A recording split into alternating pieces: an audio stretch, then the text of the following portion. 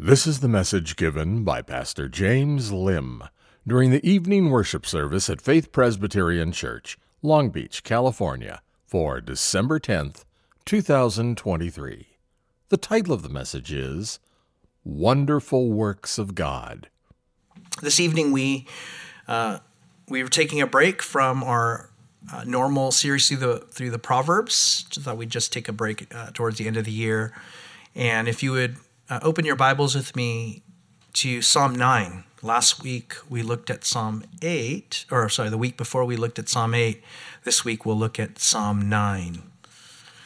Being a longer psalm, I will do my best to really summarize chunks of this passage the best I can and really apply it. But normally I probably would break this up into two, but I thought I'd try to go through the whole psalm and not take too much time, but still do justice the best I can. So pray for me. Hear now the reading of God's holy word, beginning in verse 1. I will give thanks to the Lord with my whole heart. I will recount all of your wonderful deeds. I will be glad and exult in you. I will sing praise to your name, O Most High. When my enemies turn back, they stumble and perish before your presence. For you have maintained my just cause. You have sat on the throne, giving righteous judgment. You have rebuked the nations. You have made the wicked perish. You have blotted out their name forever and ever. The enemy came to an end in everlasting ruins. Their cities you rooted out. The very memory of them have perished. But the Lord sits enthroned forever. He has established his throne for justice, and he judges the world with righteousness. He judges the peoples with uprightness. The Lord is a stronghold for the oppressed, a stronghold in times of trouble. And those who know your name put their trust in you, for you, O Lord, have not forsaken those who seek you. Sing praises to the Lord who sits enthroned in Zion. Tell among the peoples his deeds. For he who avenges blood is mindful of them. He does not forget the cry of the afflicted. Be gracious to me, O Lord. See my affliction from those who hate me. O you who lift me up from the gates of death, that I may recount all your praises, that in the gates of the daughter of Zion I may rejoice in your salvation. The nations have sunk in the pit that they made, in the net that they hid their own foot has been caught. The Lord has made himself known. He has executed judgment. The wicked are snared in the work of their own hands. Higgaion Selah. The wicked shall return to Sheol. All the nations that forget God, for the needy shall not always be forgotten, and the hope of the poor shall perish forever. Arise, O Lord, let not man prevail. Let the nations be judged before you. Put them in fear, O Lord. Let the nations know that they are but men. Selah. The reading of God's holy word. May he add his blessing to it this evening. Worship is one of the most important things any person can do. In fact, it is the reason for which God created us. He made us to have fellowship with him, and in doing so, we worship him.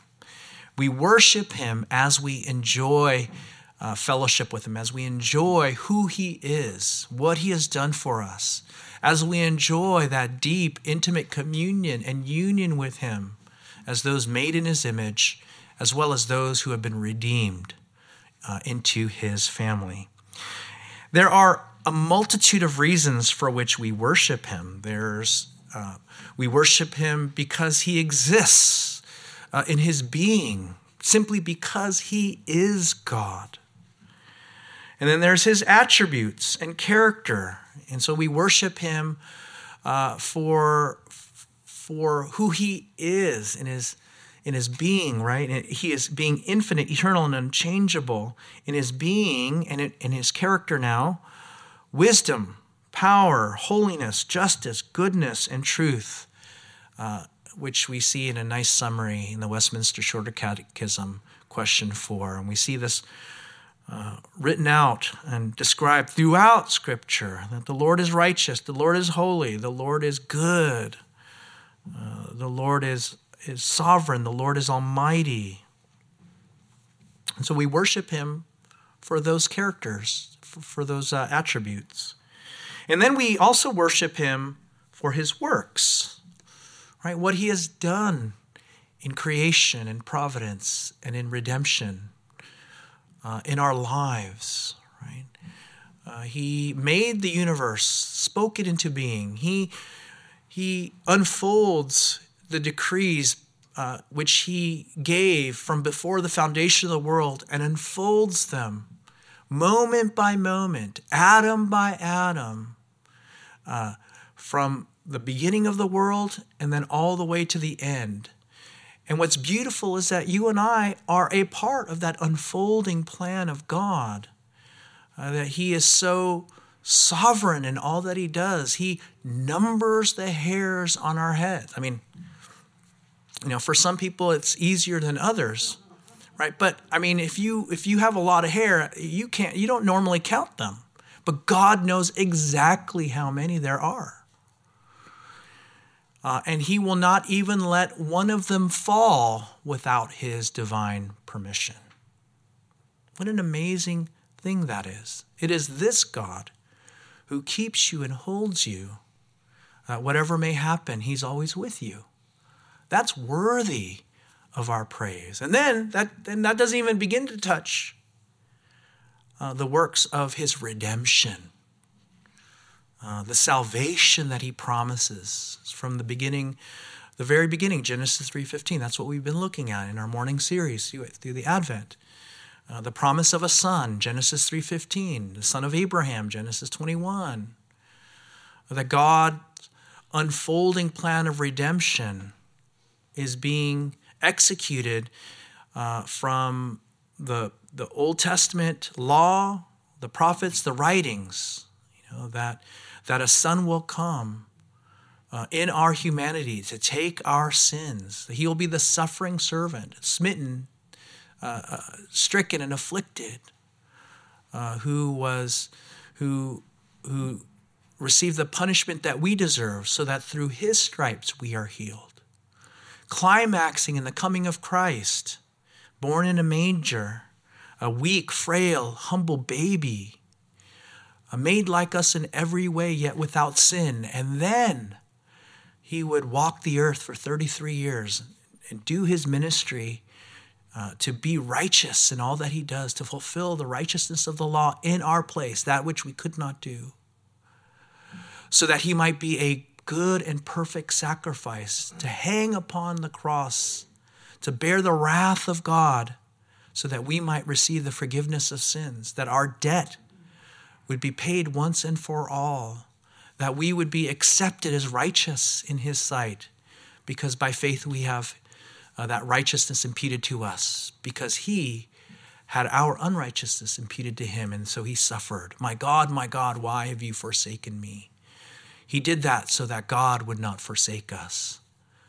And then he rose from the grave after 3 days to show that God received that act of sacrifice, so that Jesus then, empowered by the glory of the resurrection life, the indestructible life in the priesthood of Melchizedek, now he gives to all those who trust in him by faith.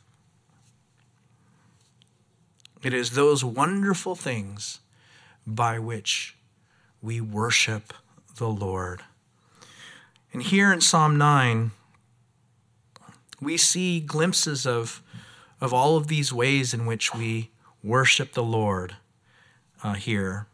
And so tonight I want us to consider some of these ways, these reasons to worship him as we go through this psalm. First, the psalmist sets up the whole foundation for our worship of God that is grounded in the wonderful works of the Lord. See, we're going to worship him for what he has done. Right? He tells us how to worship the Lord by giving thanks with our whole hearts. That's what worship is.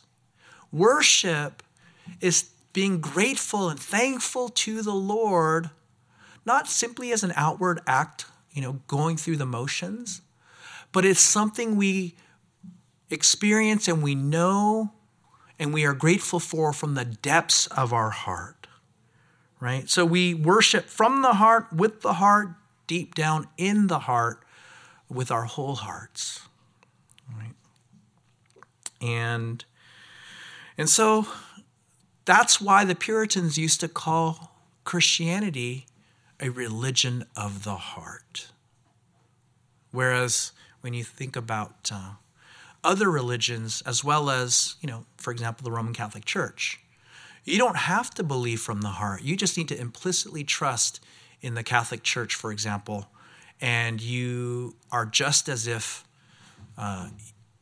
like any other believer. But that's not the case for which the Bible actually teaches that if you want to worship the Lord, you have to worship him from your own heart and not merely externally like a hypocrite, right? What did the Lord say? He says that you are all, that he tells the Pharisees, you're hypocrites. You worship me with your lips, but your hearts are far from me, right? But true worship is gratitude from the heart of all the things that the Lord has done. This is also reminiscent here in the first several verses of Psalm 9. That worship is also a part of that great commandment, right? To love God with all of your, what? Heart. And so he tells us then why we ought to worship. Look at what he goes on to say. I will recount all of your wonderful deeds. That's really what it means to thank the Lord, is to tell the world, to sing back to or proclaim back to God all that he has done as an act of gratitude from the depths of our heart.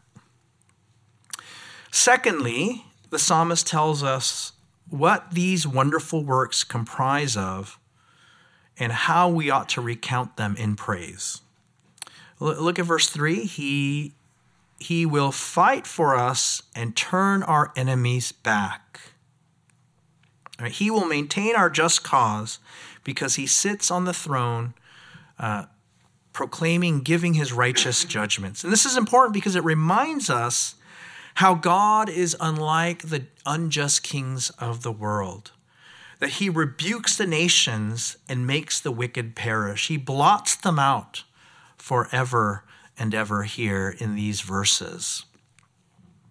And this is interesting because I think the psalmist is implying not only the just nature of God's judgments, but the finality, the eternality of it.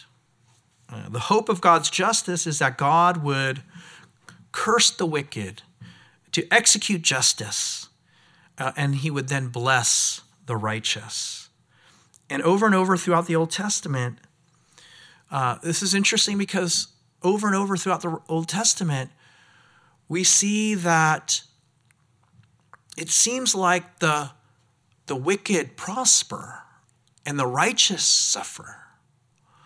And so when we know instinctively that when the wicked are punished for their wickedness and the righteous are vindicated for doing right, we celebrate that. We celebrate that.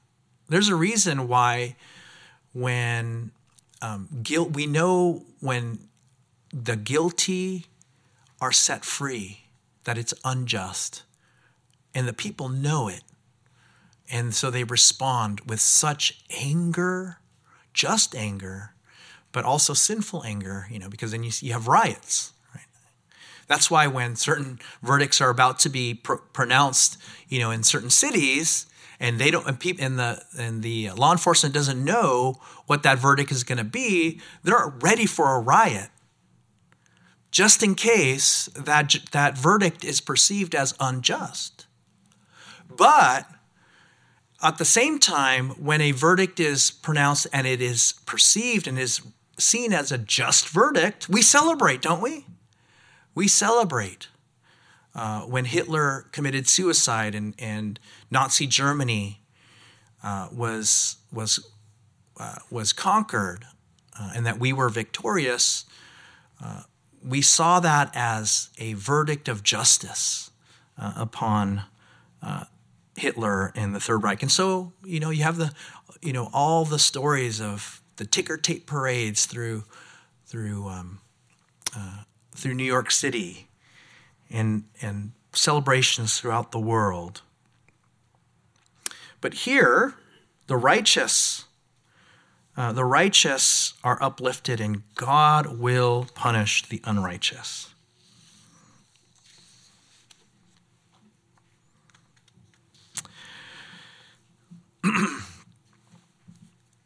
This also points us to that theme in the Scriptures, the theme in the Scriptures where cities are dens of wickedness, and when God pronounces his judgment on the wicked, cities are overturned, cities perish, and they're blotted out forever and ever, and there are everlasting ruins. Right? Look at what it says there in verse 6. The enemy came to an end in everlasting ruins. Their cities you rooted out. The very memory of them has perished. Right? We think of Jericho, Babylon, Sodom and Gomorrah. Right? And this idea of God's just punishment upon the wicked, individually and in cities, points us to the gospel in two ways. One, God is going to return and judge the world. This language of judging the world in righteousness is later on taken up with Jesus, who will return. Jesus is going to be the judge of all the earth, and he will judge the world with righteousness, justice, and equity. Secondly, it reminds us that God is just, but he's also merciful. And in the gospel, this is how God forgives sinners. This is how God justifies the wicked in the language of Romans, according to Paul. That God justly punishes our sins by pouring out his wrath on Jesus so that our sins are once and for all forgiven, and we can be accepted as righteous. So that on that great and final day of judgment, when the righteous will be condemned, or the righteous will be blessed and set apart in glory, and the unrighteous, the unjust, given over and condemned to eternal punishment in hell, is that God can forgive us. We can stand righteous in God's sight, and God is still just. Paul says he is the just and the justifier of sinners. The other truth is that God, the language here in verse 5, 6, and 7 is illustrative of an eternal judgment. And so this is another example that whenever God punishes the wicked, he does it forever and ever. Eternal conscious torment of hell. And this is one of those doctrines that I think our modern culture kind of, that's a little too much, But think of it this way. If an eternally holy God, if we sin and offend an eternally holy God, right, then the just punishment is an eternally holy wrath. That it's not dependent on, we don't see the proportionality of the punishment in itself. We see it, the proportionality of the punishment, of the sin to the punishment, based upon the dignity of the one that we offend. And this is what Jonathan Edwards advocated in his writings, that it's one thing, for for someone to slap an everyday citizen, and you get punished for it, right? Maybe you'll go to jail, you have to pay a fine. But as you go up the ladder of dignity, say you slapped a police officer, that's even more, right? He has greater dignity than just, kind of the regular Joe Schmo. But what if you slapped the mayor of your city, right? Even greater dignity. But what if you slapped the president of the United States? The punishment would be proportional to the elevated dignity of the one you slap. So how much more then is the eternal punishment that we deserve because of the eternal dignity of God, whom we have offended through our sin? And so the Lord then, look at verse 7. But the Lord sits enthroned forever. He has established his throne for justice. And he judges the world with righteousness. He judges the peoples with uprightness. And he will blot out their names forever and ever. Thirdly, the psalmist gives us the gracious side of praising the Lord, who is our stronghold and refuge in times of trouble. Look at what he goes on to say there in verse 9. The Lord is a stronghold for the oppressed, a stronghold in times of trouble. In the ancient Near East, strongholds were fortresses, walled cities that were meant to protect people from outsiders. So people lived within the walls of the city, but they also lived outside of the walls of the city.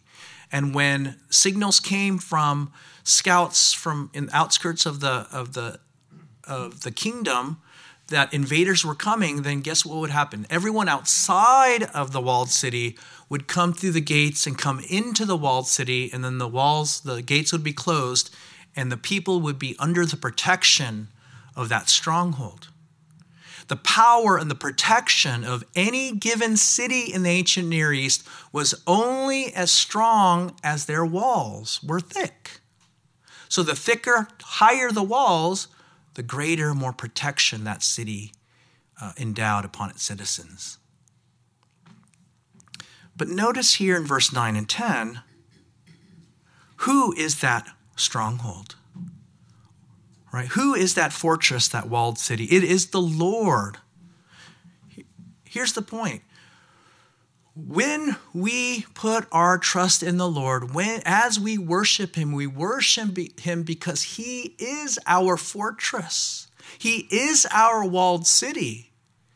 If the power and the protection of any city is dependent upon its walls, then how greater is our protection and the power of God when God himself is the wall of the city in which we take shelter and refuge in? Right? And what's interesting here too as well is that connection that we see to those who trust in his name. For you, O Lord, have not forsaken those who seek you. When the signal, the warning is made, and the people outside of the city come in, they can come in through the gates, but they have to be recognized as the rightful citizens who can be brought in. And then later on, when they would close the gates and people from further out would come, then there was a calling out to the guards of the gate to say, I am a citizen of this stronghold, let me in. And what they're doing is they're calling out to the protection of the city, putting their faith and their trust in calling that name out, and then recognize, and they would open the gates, and then the people would come in, right? The same happens when we put our trust and we call upon the name of the Lord to open wide your gates, Lord, so that we might come in and that you would be our refuge from all trouble, all trials, all enemies. And the way that we do that is we call upon the name of the Lord, and we will be saved. one of the ways that I think this is helpful to us is that I don't think we take advantage of God as our fortress, as our stronghold, when we find ourselves in times of trouble. The first thing we do when we find ourselves in trouble is we try to take care of ourselves when we're in trouble. I think calling upon the name of the Lord is the last thing we do because we've tried everything else. But the act of worship and the act of faith that the psalmist is calling us to is to call upon the name of the Lord first, right? Those who know your name put their trust in you. For you, O Lord, have not forsaken those who seek you. And this kind of points us back to that idea that we see fulfilled in the New Testament, that seek and ye shall find. Knock and the door shall be opened. Ask and you will receive. Or that the Lord seeks those worshipers who worship him in spirit and in truth. That Jesus comes then to seek those who are lost and who need him. And that's what the Lord calls us to. Whenever you find yourself in need or in trouble, call upon the name of the Lord. Enter in through his gates and hide yourself and find refuge in him. And then fourthly, the psalmist calls us to rejoice in the Lord's salvation. We rejoice because he sits enthroned in Zion. We rejoice so we can tell the people of his deeds. We rejoice because he doesn't forget the cry of the afflicted, including the psalmist here. And he rejoices as he recounts all that God has done in saving him. Now, we don't know exactly what this salvation is referring to. This can refer to so many parts of David's life. But it might be from Goliath or Saul or Absalom. Whatever the case may be, the Lord rescued the psalmist from the gates of death and gave him new life. And this is what he rejoices in. This is what he wants to tell among the people. This is another example then of the prophetic foreshadowing, not only of the true Son of David, when he enters the gates of death and then he leaves the gate of death, when he dies and rises again from the grave. He does so then so that the nations might hear, that the people who know this gospel can go and tell it among the nations. You see, when God does a work of redemption, when people die and rise again, and in Jesus, it is a story that is meant to be told to all the world. And it is an act of worship. This is the Old Testament missionary hope fulfilled in the Great Commission. All authority in heaven and on earth has been given to me. Go therefore and make disciples of all nations, baptizing them in the name of the Father and of the Son and of the Holy Spirit, teaching them to observe all that I have commanded you. Behold, I am with you always to the end of the age. This points us to the life of Christ, who was stricken and smitten and afflicted by his enemies for our sins. That he died and rose again. And now for those who put their faith in him, those who are saved through his death and resurrection, he calls us to go and to tell it among the nations, and to do that as an act of worship. And what this means then is that when we worship the Lord,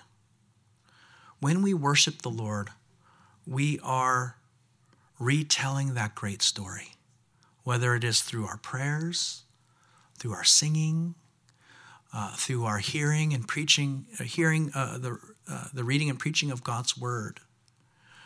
Even in our fellowship, we are rehearsing and retelling the world what Jesus has done. That's why I love the book by Brian Chappell. I feel like he's one of my teachers and mentors, although I've never met him, but I love his books, is that he sees the worship service as a gospel-saturated service that tells the story from beginning to end of what God has done in Christ to save sinners from their sins. And that's why, for example, we went through the reading of the law, the confession of sin, and the assurance of pardon, because it's part of that great story of salvation. And so when people come in, they hear, and they hear as a act of worship our witness to what Jesus has done. And so this is what Ed Clowney calls doxological evangelism.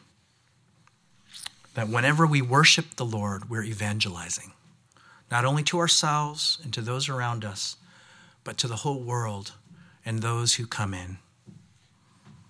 And so may we then worship the Lord in all of these wonderful ways as we consider the works of the Lord, the justice of the Lord, the salvation of the Lord, the protection of the Lord, so that the nations might know what the Lord has done. Let's pray together. Our Father, we thank you for the wonderful works that you have wrought. May we worship you for them and in them and through them, so that the nations might know who you are, that they may call upon your name and be saved. Bless us, we ask, in Jesus' name. Amen.